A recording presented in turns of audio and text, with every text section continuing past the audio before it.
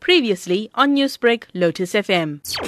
You know that government has been taken to court for restricting alcohol, for restricting tobacco, and it's a no-win situation for us in government, because if you do it, if you put restrictions, you get a whole lot of condemnation, and of course the media is always giving the hearing to those who are objecting.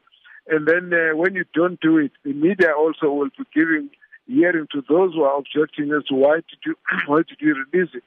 Now, the issue is to find a mechanism of helping communities to understand the seriousness of the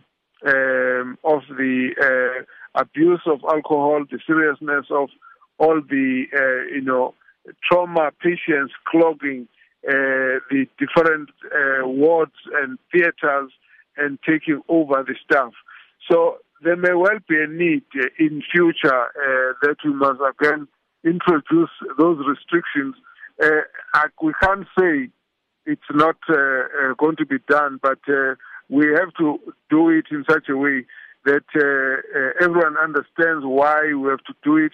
It needs to be understood that if the beds, for example, are so overwhelmed and the hospitals are full because of people who are in as a result of abuse of alcohol, then it's a very strong enough reason to say, let us reimpose some of those restrictions. But as you know, people have gone all out to make a big issue of the fact that they could not be allowed to have alcohol. It's like government is imposing unnecessary restrictions. Now, whilst COVID has a mortality rate of less than 5%, certain diseases like cancer and cardiac disease have a mortality of 100% if untreated. Now, with this in mind, some have criticised government's aim on making specialist hospitals COVID-dedicated facilities. Example, the Albert Luthuli, Charlotte Maxeke Hospital and the Groote Schuur Hospital. If we didn't do that as government, we would be criticized for not doing it. Now, when we do it, we get criticized for doing it. And I think that we need to understand that there's a particular balance we have to try and maintain.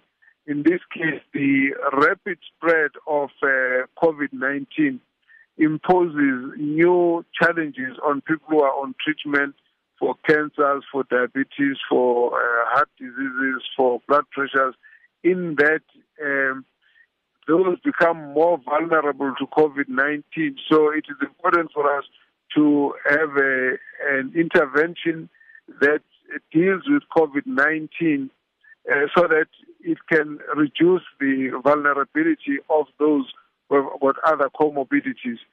Newsbreak, Lotus FM, powered by SABC News.